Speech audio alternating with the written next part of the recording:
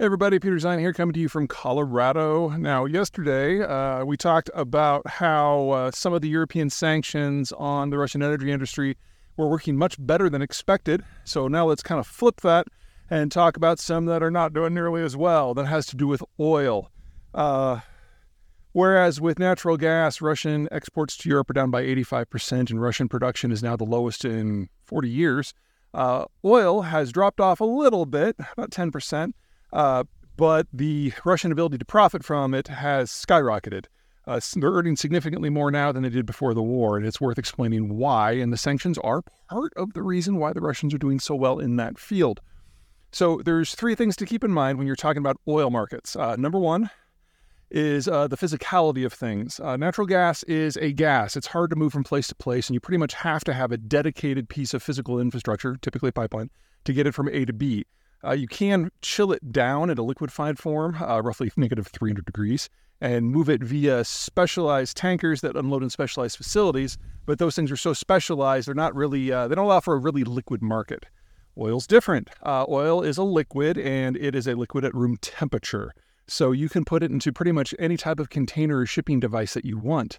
And while the Europeans did, for the most part, stop taking oil from the Russians in piped form, the Russians are able to export over half of their oil by water, be it via tanker, and they were even able to redirect some of the piped crude to their ports, which brings us to the chemistry problem. Not all crude is the same. In the world of natural gas, methane is methane is methane. In the world of oil, there's different varieties, light and sweet versus heavy and sour. Light and sweet has very few contaminants, and it is very thin, almost clear. Whereas the heavy sour is thick and gooey, might even be solid at room temperature, and is black and viscous. And different refineries around the world are designed to run on different grades of crude, sometimes even specific crude types from specific fields. And that makes it a little bit more of a mismatch problem that natural gas just doesn't have to deal with. So, for example, in the markets right now, there is an oversupply of light sweet on a global scale, primarily because of the United States. U.S. shale crude is different from most crude in that it's trapped at the moment of geological formation, and so it never migrates through the rock strata, and it's the migration that picks up the contaminants that makes crude heavier and more sour. Well, American refineries are designed to run on heavier and sour, so that light sweet is kind of stranded in North America, so it has to be exported by tanker to the wider world, and so light sweet crude is trading at a significant discount to a lot of global crude grades, despite the fact that it's considered high quality. On the flip side, we're running out of heavy sour. Venezuela used to be a massive producer, and it's found ever more creative ways to commit national suicide. The Mexicans used to be a reasonably large supplier, and they're keeping their crude at home because their economic development has demanded more energy. And the world's single largest crude grade of all is none other than Russia's Urals blend, which is a medium sour, medium heavy blend. And so taking even small amounts of that off the market has had an outsized impact on pricing. And so even though there's supposedly a price cap that the Europeans set at $60 a barrel, that anything above that, the Russians shouldn't be able to sell it. Right now, Russian Urals is going for $85, and there's not much the market can do about it, which brings us to the third point, which is the legalities and the niceties.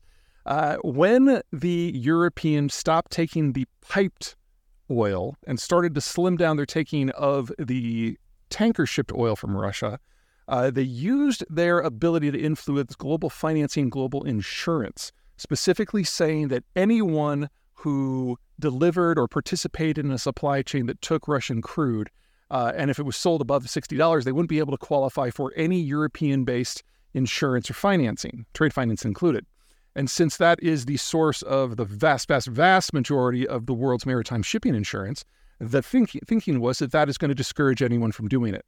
Well, they also didn't want to destroy their own economies when they were doing this, so they phased all this in over the course of a year, and it turns out that that was enough time for everybody who was interested to set up alternative systems.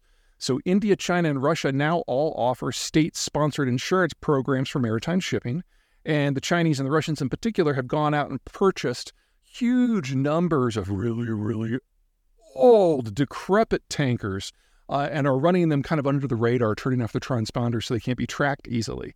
And those two things together has allowed a huge amount of Russian crude to sail the world's oceans without any even tangential connection to the European financiers that it was thought would be able to keep all of this stuff off the market altogether.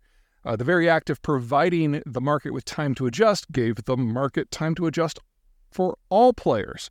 And so this stuff is still coming out. Now, if the Europeans, and to a wider degree the West in general, is going to take an axe to Russian crude, they're going to have to get a lot more creative, or they're going to have to act a lot more directly.